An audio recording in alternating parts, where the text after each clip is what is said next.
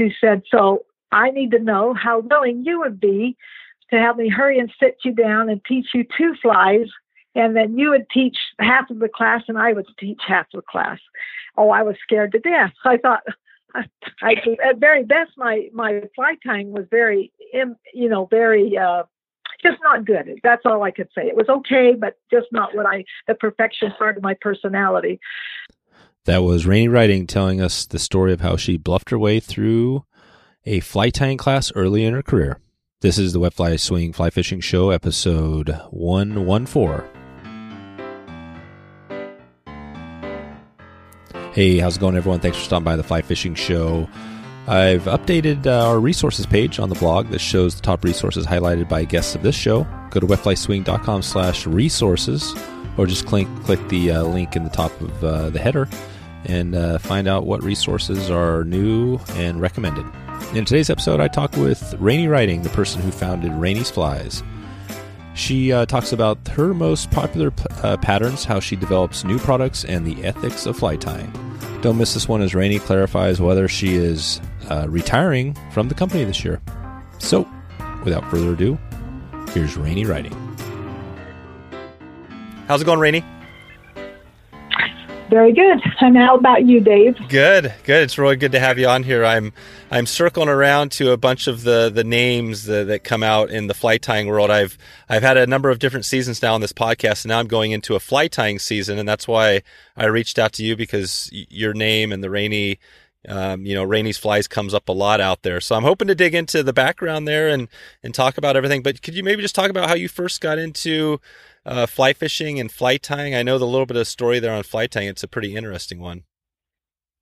Okay. Well, I'll be happy to do that, and stop and correct me if you want to add something or ask another question. My love for fly fishing started with my grandfather, and he used to take me up into the mountains, and at age 5, I caught my very first fish with a fly on the end of a spin cast rod. And from that moment on, I would absolutely have been hooked. Where did you grow up, or where did you grow up originally? I am from a little town in Utah called Roosevelt. And we are at the bottom of the big chain lakes that are up there that people go backpacking in to fish. Oh, cool. And is Roosevelt now Rose? I'm not totally familiar with that area. Could you talk a little bit about maybe that area, and then maybe tell us a little bit about your folks? I did not do any fly tying or fly fishing or any type of fishing with my father. He was into his he worked very hard, but we had a cattle ranch, and so he worked very hard at that. And then and I was raised in a Phillips 66 gas station, so I've learned how to change tires and do all of that kind of stuff. So I kind of had a diverse background, that's for sure. That's cool. What did you? But no, my father had nothing. Oh, he didn't do it. What did you learn from the cattle ranch? Do you remember anything from that time? I remember that it was hard work. Was it? It was a lot of work, yes. I was, there were 5 brothers and sisters I had, and I figure that my dad figured I was his third son, because where my sisters got to work in the house and learn how to cook, I was thrown out on a horse and headed to the alfalfa fields to do my daily chores. So, it's kind of, like I said, my very diverse background. Gotcha. And I'm not totally familiar with the whole background, but you pretty much live in the Southeast Asia part of the year. Is that the case now? Well, I'm mostly retired now, but yes, in the past it was down in Asia. Yes, Southeast Asia. Yes. Well, I started fly fishing again while we were up in the after hauling hay and doing all of the farm work that we had to do. And I would go fishing with my brothers on the lower part of the Uintas, and they reluctantly took me, but it was from then that I took the information that which I had learned from my grandfather and was able to put it to use, and so I fished with some of that knowledge that what Grandpa was showing me. But I always, until I graduated from high school, I only fished fly fishing, but it was on a spin cast reel. Gotcha. After graduation from high school, my husband and I married and headed off to university for studies. And after completion of his studies, we moved forward to try to get me graduated. Many things personally came up in our physical relationship. No, that's the wrong word. In our relationship, ended up in a divorce. And I had, by that time, I was about 21, 22 years old. And I sought after I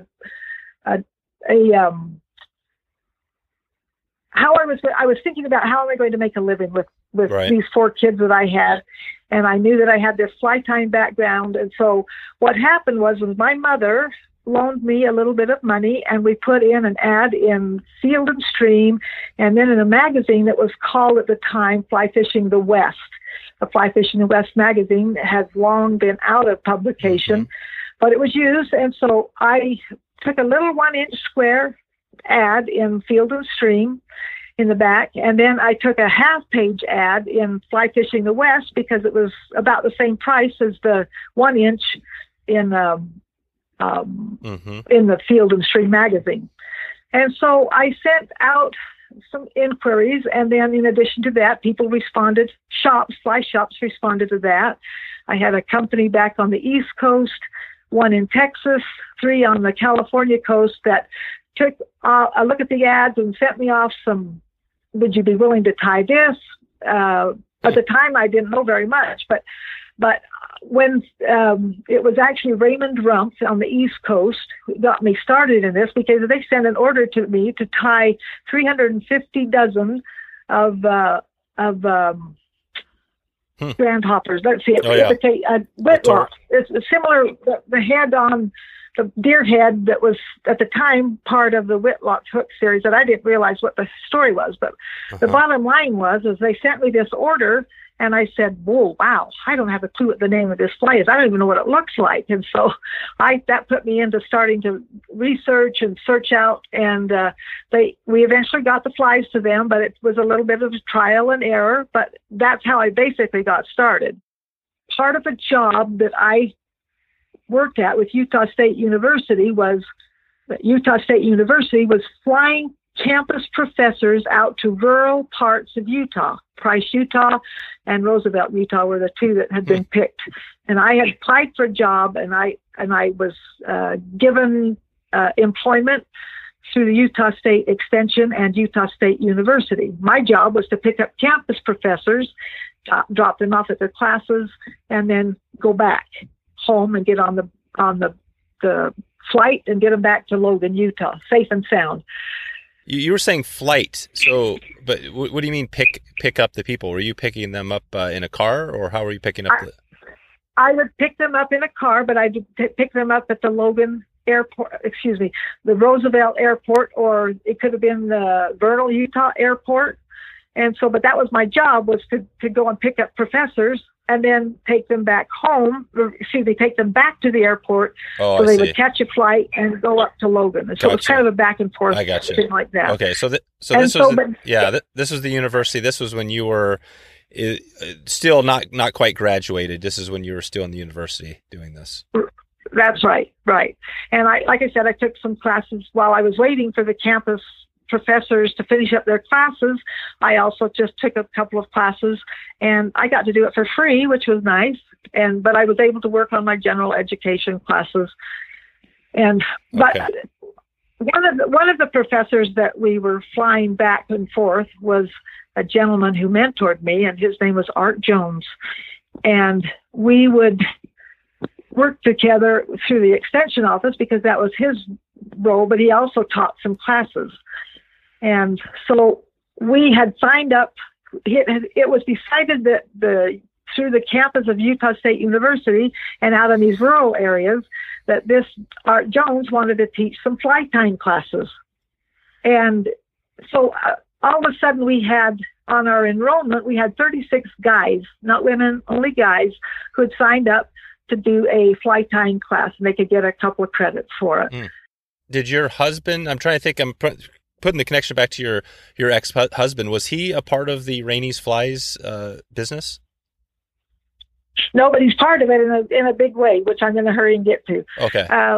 So in between all of this, I eventually got married and started having a family, and was trying to learn how to tie flies, because I was trying to get fly orders in to their shops that were ordering from me so I could pay tuition for my husband.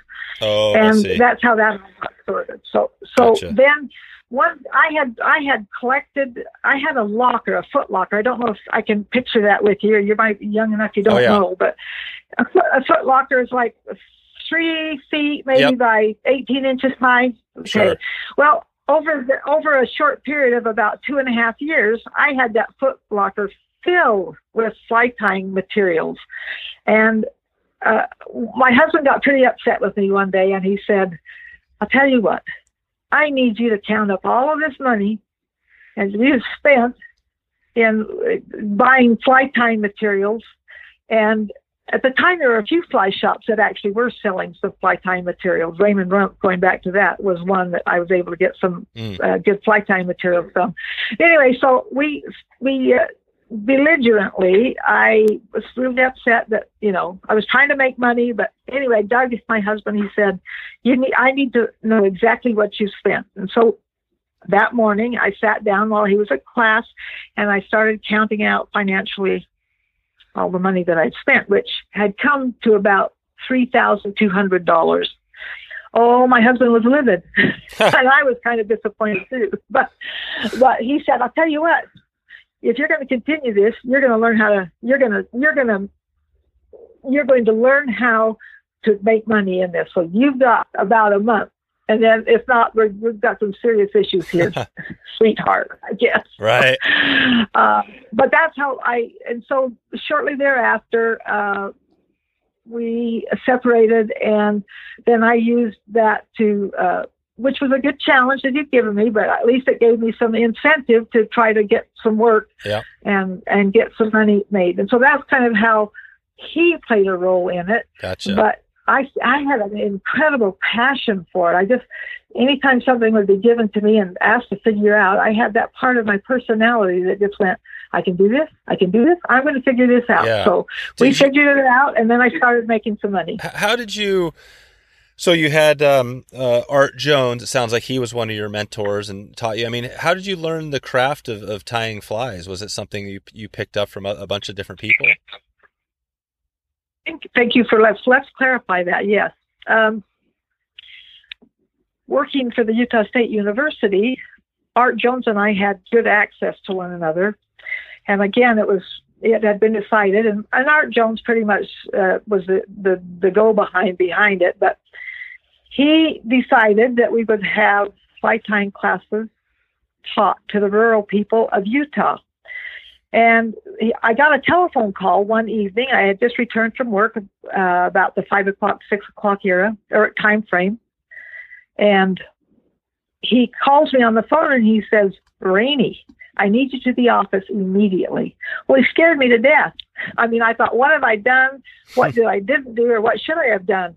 And so he said, get to the office. We'll talk about it. So I got to the office, and that's when he said to me, Rainey, we've had 36 guys sign up for this class. You were to have divided the class and had one in one time frame and another one in another time frame, so he could teach the class. But we ended up, and he asked me, he said, what are we going to do about this? And I said, Art, I have absolutely no idea. And he says, well, I can't possibly teach this many guys. She said, so I need to know how willing you would be to have me hurry and sit you down and teach you 2 flies, and then you would teach half of the class and I would teach half of the class. Oh, I was scared to death. So I thought, at very best, my fly tying was very, just not good. That's all I could say. Yeah. It was okay, but just Sure. not what the perfection part of my personality was. So I looked at him and I said, I can't, there's no way. And I said, I'll have to accept your challenge. And so we had 30 minutes before the class started to arrive.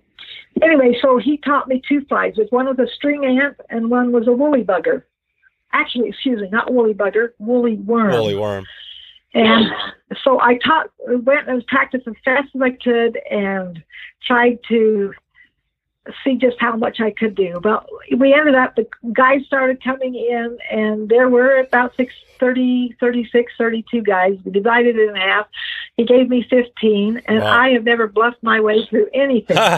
I was bluffing. I was doing the best I could to bluff. But if you take it, could you take us to that moment of how you bluff your way through a teaching? It sounds like 16 people or something like that. How's that look? Well, it was, like I said, it was terrifying. I thought, I can't do this. But like you said, he was very good, very patient with me while he taught me these two flies. And I literally started demonstrating. They kind of could stand behind you. Some would sit around you in the front. But to get a real feel for fly tying, I had people over my shoulders, just, trying to catch everything that I was trying to do. And you know what? I must have been successful, because Art Jones, the following midweek, he said, you know what? You did pretty good. How would you like me to teach you a couple more flies? And I said, oh, all right, I'll do it. If you want me to do it, I'll do it. So he taught me two more flies. And then the next week it was two more. So now we're at 6. And after 12 weeks, I had learned approximately 24 patterns that I had demonstrated. He had taught me prior. I had some time to just have some time to do it. So it was a lot of fun. Yeah. And I still have some of these old guys that were, half my age, but we see each other once in a while, and we have a good chuckle about how I bluffed my way through it incredibly. Were there other crazy? Were there other women, flying, tying flies, or teaching, or anything back then that you remember? I was pretty much an anomaly, because the answer to your question was no. I wasn't aware of any, and of course I was raised in the Uinta Basin versus on the West Coast, and certainly not on the East Coast, because they were obviously we didn't do a lot of business with them, and I tied mostly for shops there in the California and Texas area, where I ended up. Is that where the Rainey's fly? So basically it started out as pretty much, did you just start the company there? I mean, where did it go from that? So you're in college teaching that, and then how'd you go into having this fly tying actual company? Well, it was actually selling to the shops that I were tying for in California and the Texas area. And I just, in order to be able to do it legally, I had to acquire a business license. And at the time, I was living in a bedroom community of Logan, Utah, and I had to have a business license. And then they asked me, well, what's the name of this company? And I went, I don't have a clue. I'll have to get back to you. So I went back and just started tossing some things around and said, well, let's just go. The first company that I founded was the Rainey's Trout Flies. And the Rainey's Trout Flies is very limiting compared to where we were back that time of that 1971, 74 of time. So basically I was just kind of, so you had this company in the mid 70s that you started and tying flies, and then you slowly build it up. I mean, at what point did you look back and realize you've got yourself a company where you needed more than just yourself to run it? What was that like? Yeah, that was great. I actually, through the Green River, there was a company up there that we had become good friends with a guy named, I can't forget his name, good friend, but I can't remember his name. Anyway, he had called me on the phone, and I was trying to tie some flies for him, which was a cicada. And he says, it's got to have high flotation, Rainy. And so he challenged me. And at the time, the only thing I could find would be the macrame rope that was available at that time. And we'd either dye it black or whatever. But we came up with a cicada using this macrame foam, and it's been heavily glued, so it would kind of keep the air chambers up high. And that's how it kind of got started. From there was from the Flaming Gorge Lodge that's up there, and his asking me to try to come up with something imitating a cicada, which is a huge hatch off of the Green River. Oh, okay. Upper Green River. So that's kind of how that got started. Yeah. And then from there, I just couldn't. I was at the time tying about 500, 600 dozen flies a year just by myself. Oh, right. It was just getting to be at a point that was just I just couldn't keep up with it. And so one of the bosses of the campus bosses of the extension program, he had a son that he said was super ambidextrous.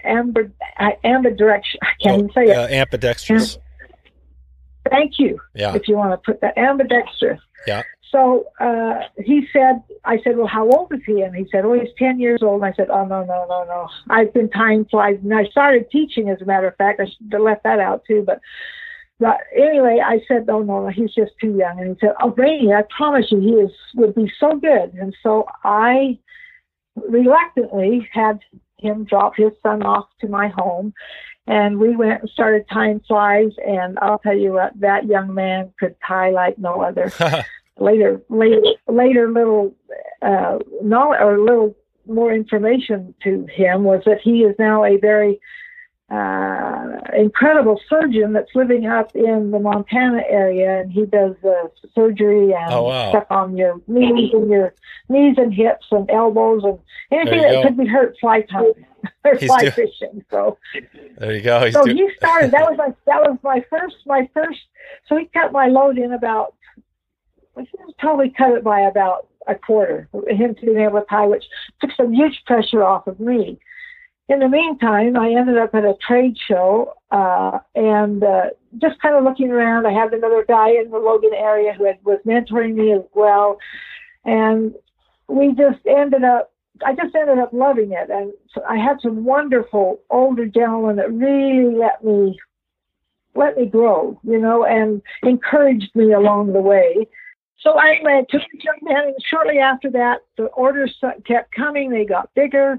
It took many of the trade show that I had been to, and it reached a point where I said, well, I've either got to totally shut this thing off, or I've got to do something about it to get the flies tied. And at that point, I took on a business partner. This would have been back in '89, and I was still being hounded by the Flaming Gorge Lodge to come up with something that was high rising. And I thought, well, foam is the only thing that I would know of, and just from, some of the box things you got in the mail and stuff that have some foam in it, some different kinds of foam. And so I had a chance to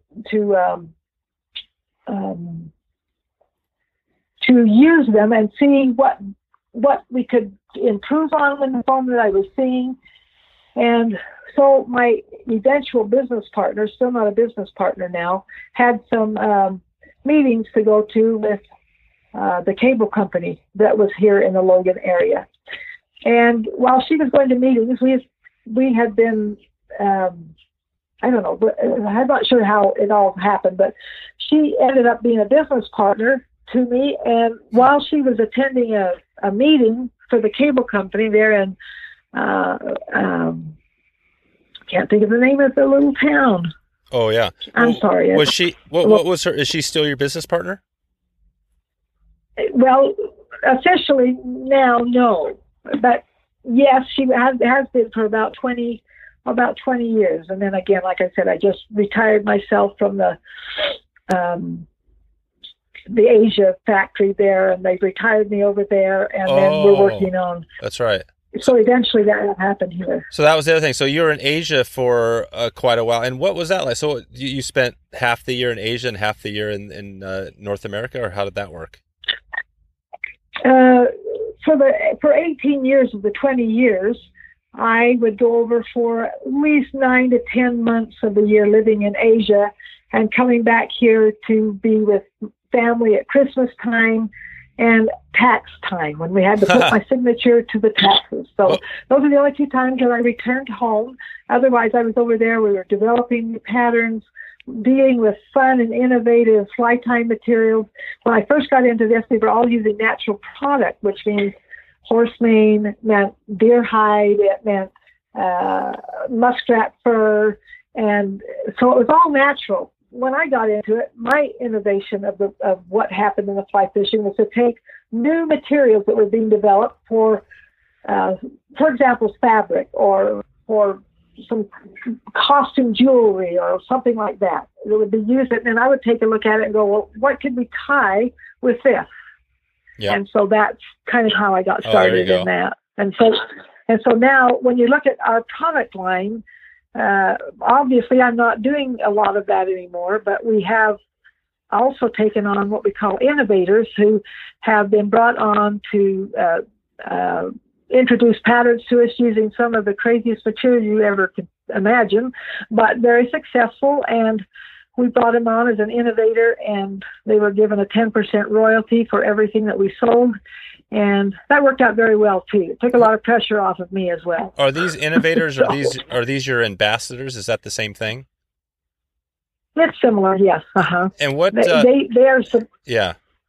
So they're developing fly. I mean, how do you choose who's going to be your innovators and ambassadors, or how did you choose? Good question.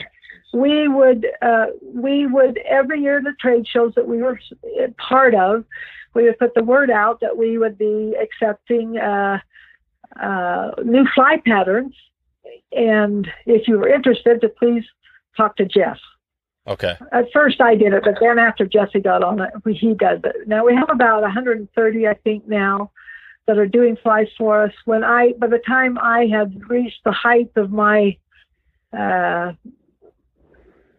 career in this, or as far as innovation, I had created about 650, 60, 70 flies that were just my name that I had done. Really? Part of what I left out in this was when the Flaming Gorge was trying to get me to come up with patterns to have them fish high, and so we went to foam. And so while I was Ellen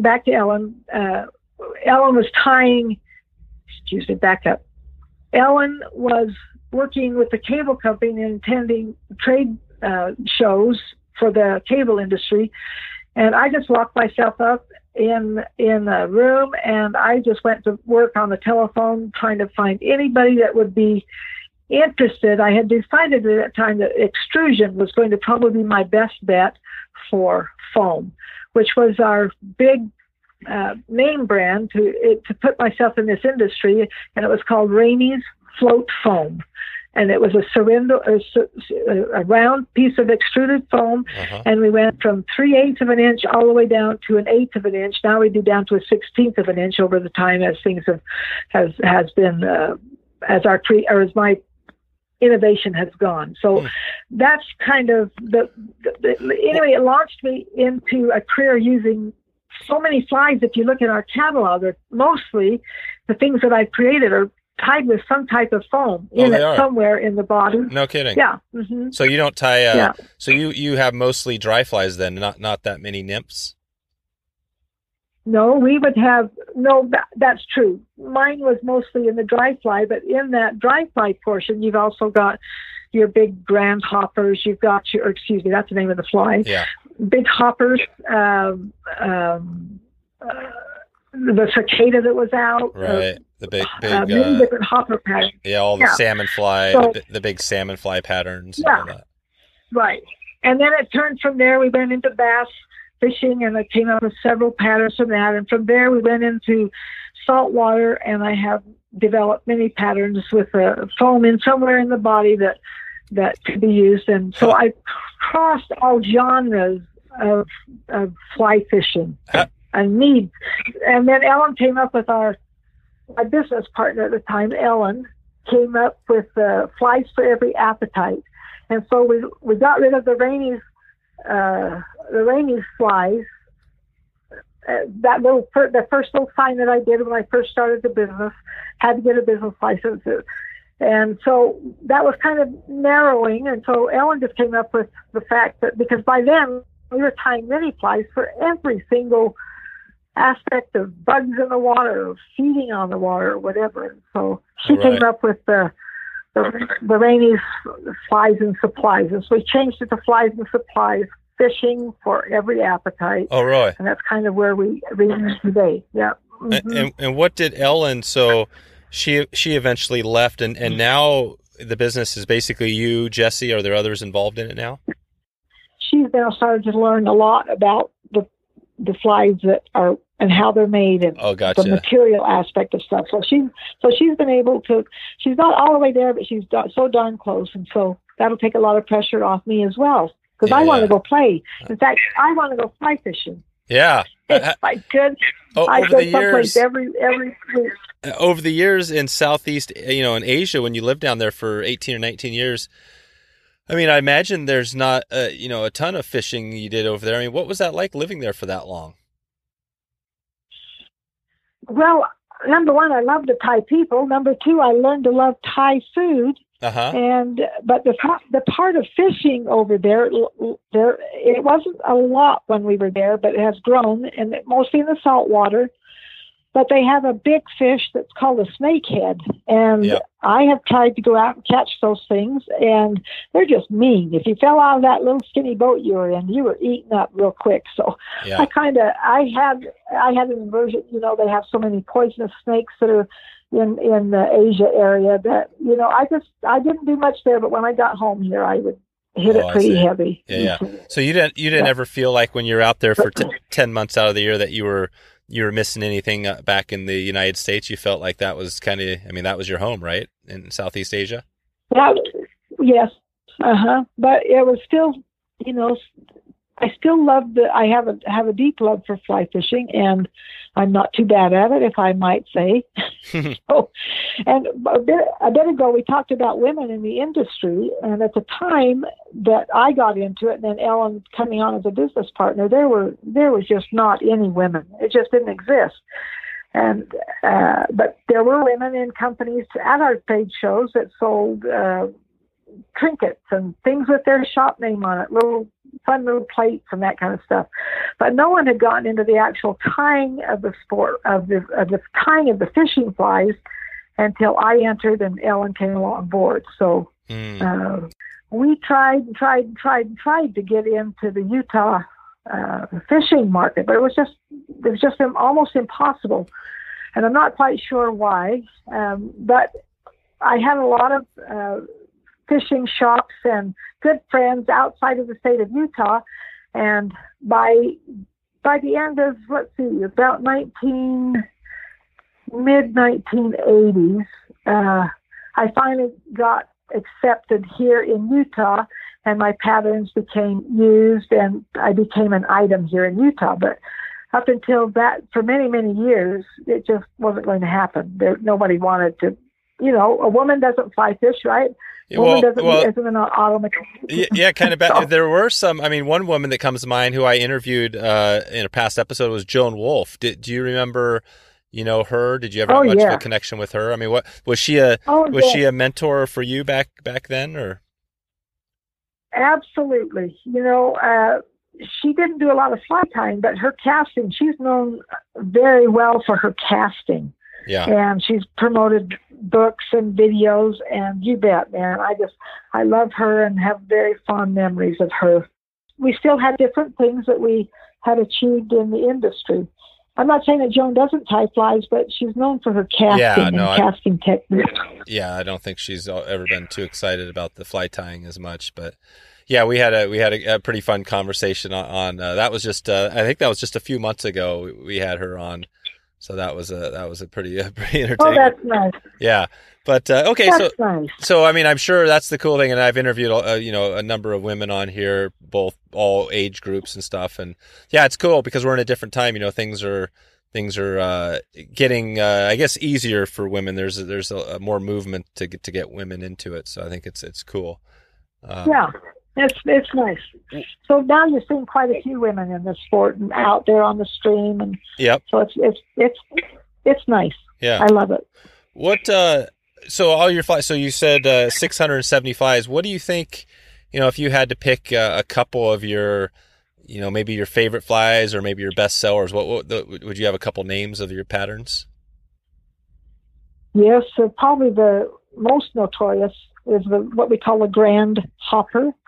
It's done in many different colors and many different sizes, and it really has filled the niche for a big part of a fish's diet.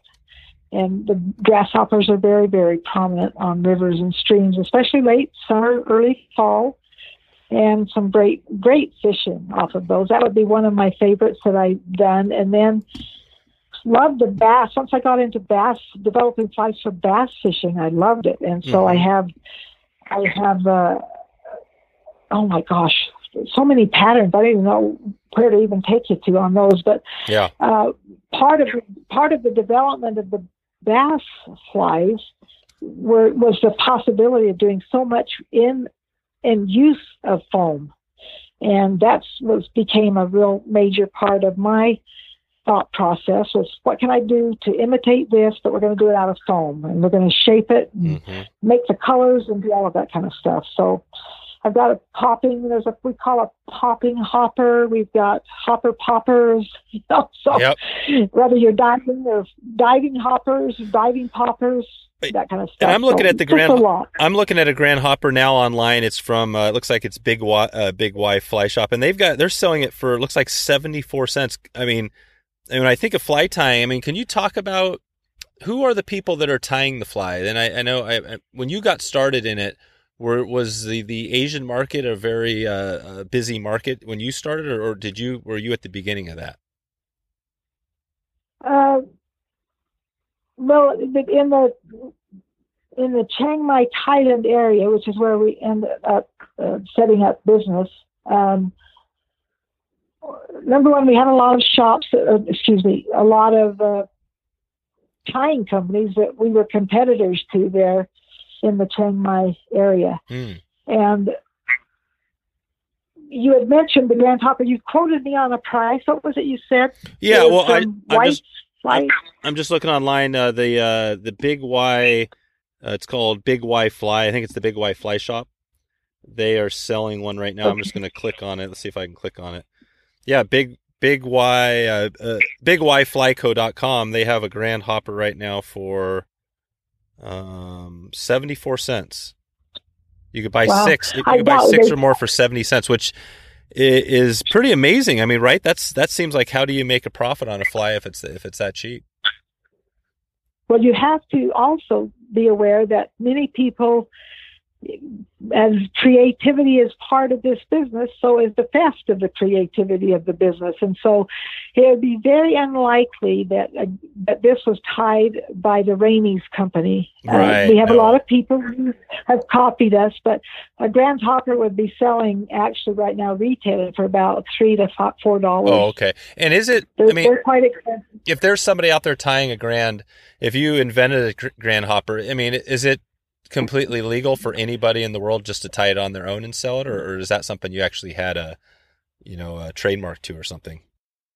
When those of us who've actually spent the time in the creation of these patterns, and someone comes in and knocks it off and claim it as theirs, or something just like this company, they, possibly, I'm not just possibly saying that it was not likely tied by us. So if it was, they're selling it way below the cost of what we would have sold it for them. And so what if that person, for example, had, they tied your fly, it's your exact pattern, I could see, they call it a different name, right? They don't even call it. But what if they just tie your pattern and call it your pattern? So they attribute it to you. They say this is Rainey's fly, but they sell it as, they sell it from their shop. Is that not a okay thing to do? No, it's not a good thing to do. Okay. It really isn't. For those who are inventing the patterns and coming up with different materials and shapes or what have you. Yeah. No, it's just not a good idea. But people do it, and how ethical it is, I can tell you that it's disappointing. Very disappointing that people do this. Yeah. We try very hard not to. we try to research every fly pattern that we have come up with, or especially our innovators that are coming up with. We try very hard to do as much fact checking as we can to make sure that we can maintain the authenticity of it, and it would be a Rainey's fly. Gotcha. So, what do you think the Grand Hopper looks most, or what pattern looks most like a Grand Hopper? Do you think, if you had to say another pattern that's a grasshopper that's out there, like what about the Letort Hopper? Do you know? Yes, it's a good pattern. Yes, there are many good patterns that have come in after our Grand Hopper. The Letort has deer hair, right? It's a little bit different. Yeah. Mm-hmm. Yeah, the Grand Hopper is really at least the one I'm looking at.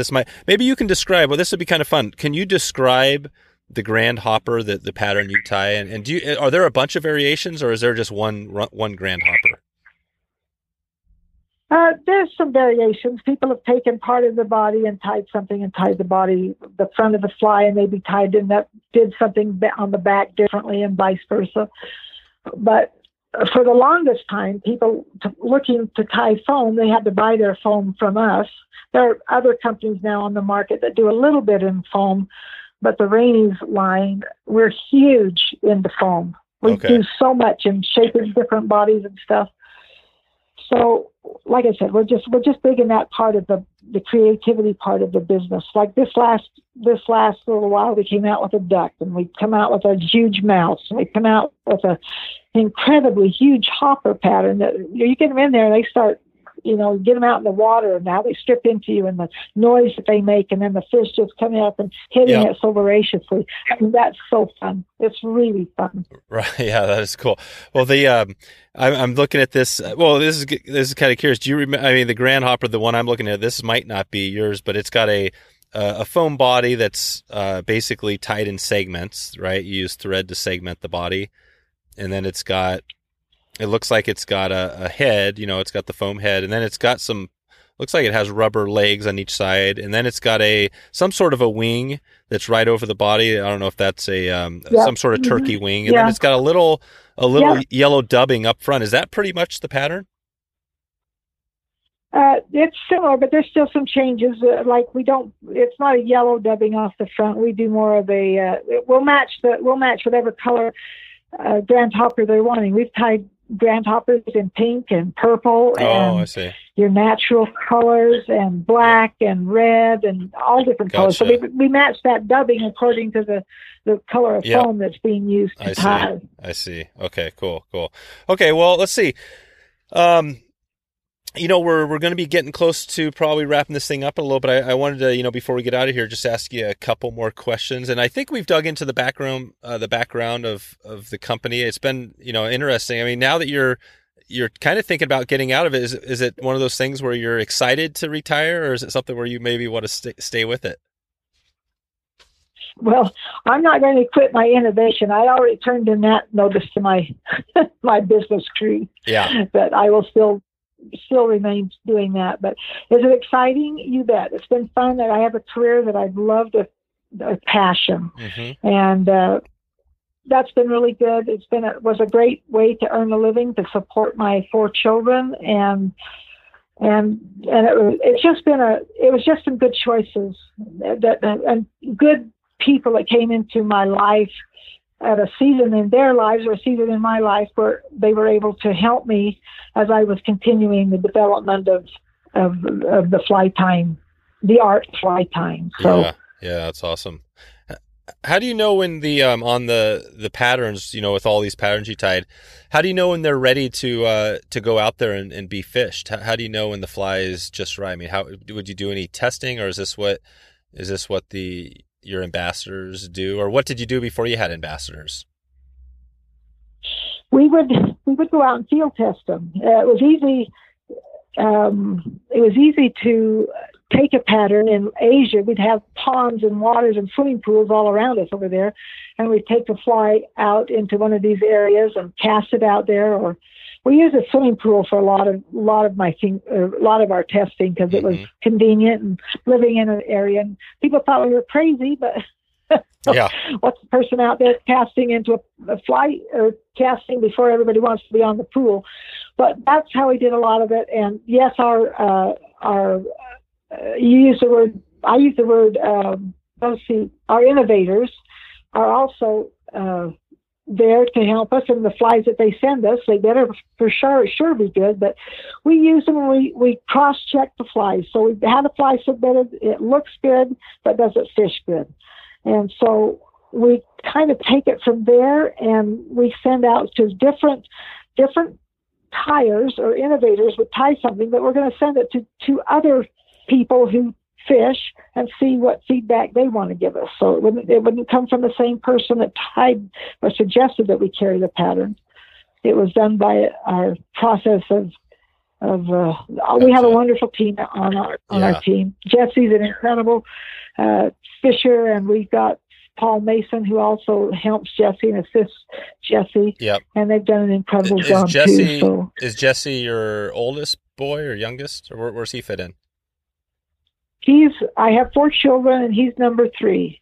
Oh, he's number 3. And so yeah. Did you have all boys? No, I have a girl, boy, girl. Okay, girl, boy, girl. So Jesse was the oldest of the boys? No, he was a third. He was the third child, so he was in the second of the boys. Oh, okay. Okay, cool. And so how do you know, when you think about the flies, would you say your flies, the patterns you tied were more kind of impressionistic versus, say, exact matches? Or did you get into that where you're trying to tie things that looked really lifelike? Well, I did both. We did both, but I say about 50-50 actually. Okay. I mean, especially when you're bass fishing, you just need to there's such territorial fish that you get it out in the area, and they'll just come all over it. So yeah. But yeah, I do. I don't know. The Grand Hopper might even be maybe not. I don't think it would be called impressionistic, but perhaps it's not exact. There's certainly some other innovators out there that have come up with hoppers that we also carry that are very, very realistic to the patterns. That's right. We have a lot of good people out there in the industry now, and it's just grown so much. I know. That seems to be the amazing thing, that you've built this business, and like you said, you have 130 people or however many of these ambassadors, and it seems like it's grown up to this really big, you're one of the big companies, and I guess that's just a tribute to your dedication and just sticking in it for so many years, right? I would agree with that, yeah. There's no real, the secret to your success. You don't have a special tip for somebody that was gonna, what if somebody's listening to this and they want to start tying flies for a living? Would you have any tips for them?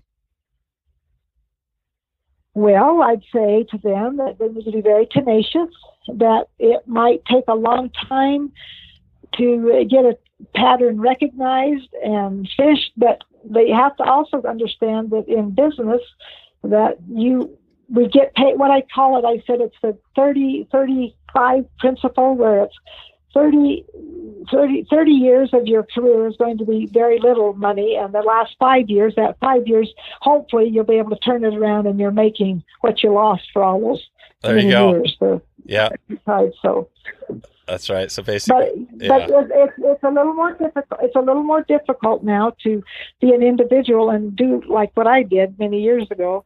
Yeah. There are some people that are still trying to do that and are tying specifically for certain shops, but it's pretty hard, to be honest. Most flies are not USA tied these days, right?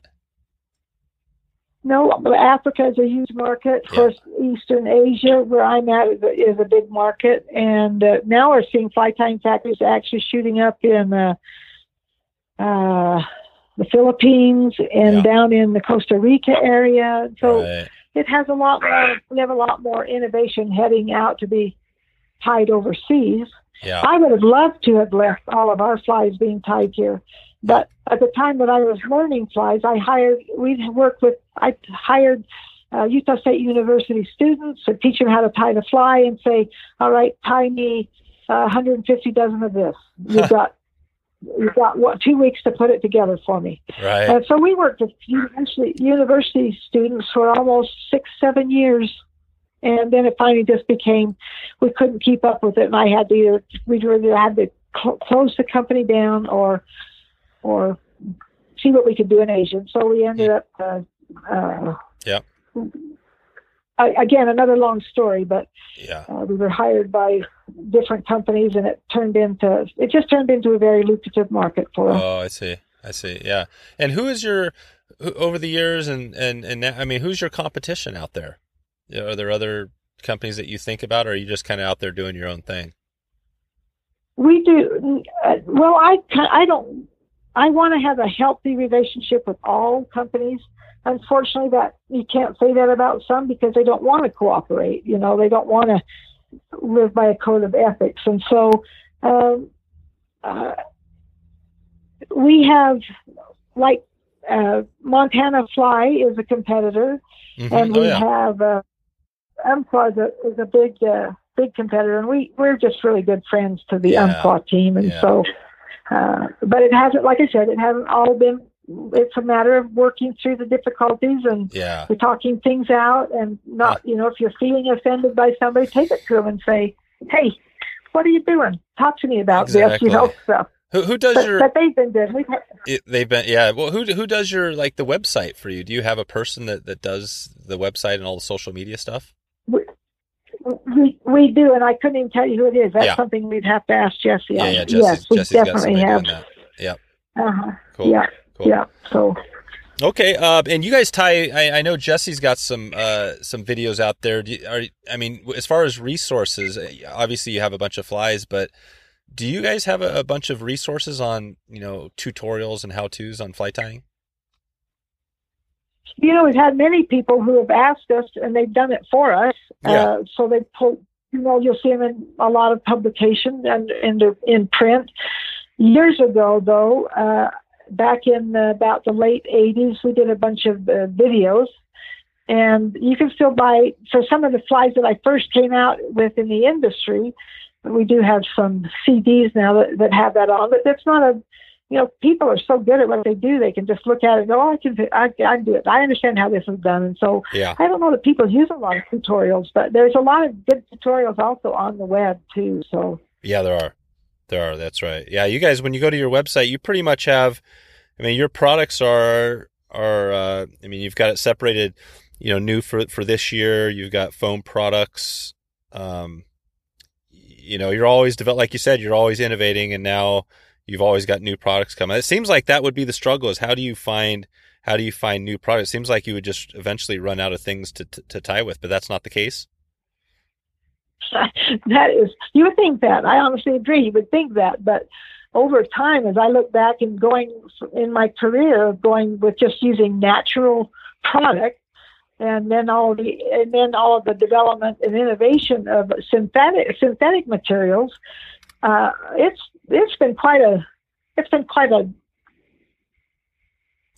just a story. Yeah.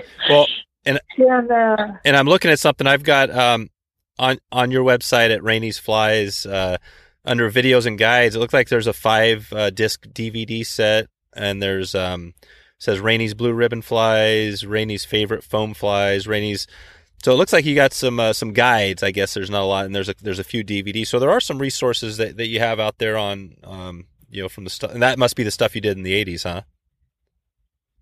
Yeah. Yeah. Gotcha. Okay. But we haven't done it. I've had many people. Well, Jess and I have discussed it, but we have wonderful people like you that like to do this kind of stuff, and so we just add our information. And exactly. No, I think it's great. I think I was looking at another thing. You had a segment in yours called Steelhead Underground, I think, in it.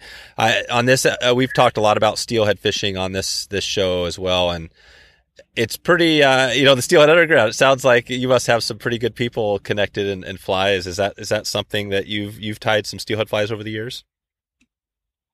I have not myself innovated any steelhead. Well, that's not true. I've taken and incorporated some other things from other tires and have a line, but a very little bit, not a lot of steelhead patterns. Yep. We do a lot of innovation in that area with relying on individuals to submit patterns to us. Oh, gotcha. Yeah, and that's the there's been some innovation for sure over the years in the steelhead game, but I mean, it's like you said, you're all over the salt water, and there's just no end. It seems like to these days, there's so many species out there to fish for. I think you probably will keep innovating, I'm sure, right? That's the plan, right? That is definitely the plan. Okay. All right, Rainey. Well, I think we're about there. I mentioned we asked about the top fly. Do you want to throw another fly pattern in there that you really would, other than the Grand Hopper that you is one that you think is a big one? And as you're looking, do you have a vise do you have one vise you love to use, or do you use a lot of different vices? 90% of what I've used over the years has been a Regal vise. Yeah. When I first got started, the only thing we had available to us were tools that were coming in and out of Asia and Pakistan. Yep. And so, but now I stick pretty much to a Regal. But there are many wonderful vices out there. I was just this last show that we came back from for the trade show in Denver. Yeah. There's incredible, a lot of different kinds of vices. There are a ton. And another question I occasionally ask: are you into music? Do you have any music you like to listen to, or bands or types of music? Oh, I love music. Do you? That's another story too. When I went to the university, my university studies was in choral conducting, working with choirs. Oh wow! And so I love music. So, but that's another twist. I have quite a twist of stories. I should write a book. Well, you should. Yeah, let's get a book going. What's the so if you were going to be sitting down tying supplies right now and you're going to put on music, do you have a name of either any type of music, or would it be the choir? What would you put on right now? Right.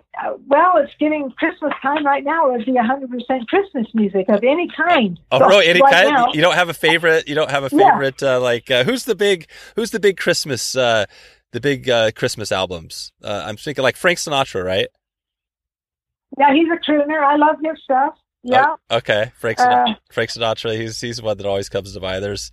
I like something that's number one. It's got to be very melodic. I like, it's not just singing. So much of music lately is just singing a bunch of words on one note. Yeah. So I like to listen to melodical things, and I still can't find. You know what? That's okay. That's okay. Don't worry about it. We got tons of. That's what's good about this show. I'll have a whole blog post with links for everybody to check out, and so it won't be a problem. We'll have it covered. Okay, so I'll have to throw some Christmas music. I'll throw some Christmas music in the show notes. Maybe I'll find some Frank Sinatra for everybody. I like to mix it up. That's right. Okay, and anything else, Rainey, before we let you go in the next few months to a year? Anything? I mean, obviously retirement, is that the big thing on your list? Do you have anything else you want to let us know coming up? No, my retirement this year will be the big thing that we're working towards, and maybe I'll never get retired, but but that is the plan. Okay. And then I want to do a lot of fishing. So there you go. No, I think you're similar. All right, Ray. Well, hey, appreciate you coming on, and we'll keep in touch with you and check back with you here next year. All right, thanks. All right, thanks. Much, okay, bye. So there you go. If you want to find all the show notes with all the links we covered, just go to wetflyswing.com/114. Go to the resources page at wetflyswing.com/resources to find out what products are recommended by our guests and have been noted on this podcast. If you purchase through any of those links, this gives the podcast a small commission and supports the show. It's a great way to do that at no additional cost to you. Also, we're planning a summer steelhead hosted fly fishing trip this year to the Deschutes River. If you want to find out more about this trip, go to wetflyswing.com/fishtheswing to get more information. That's right, fish the swing and wet fly swing on the Deschutes this year. Thanks again for stopping out to check out the show today. Look forward to catching up with you soon. Hope to maybe see you online or on the river. Thanks for listening to the Wet Fly Swing Fly Fishing Show. For notes and links from this episode, visit wetflyswing.com. And if you found this episode helpful, please subscribe and leave a review on iTunes.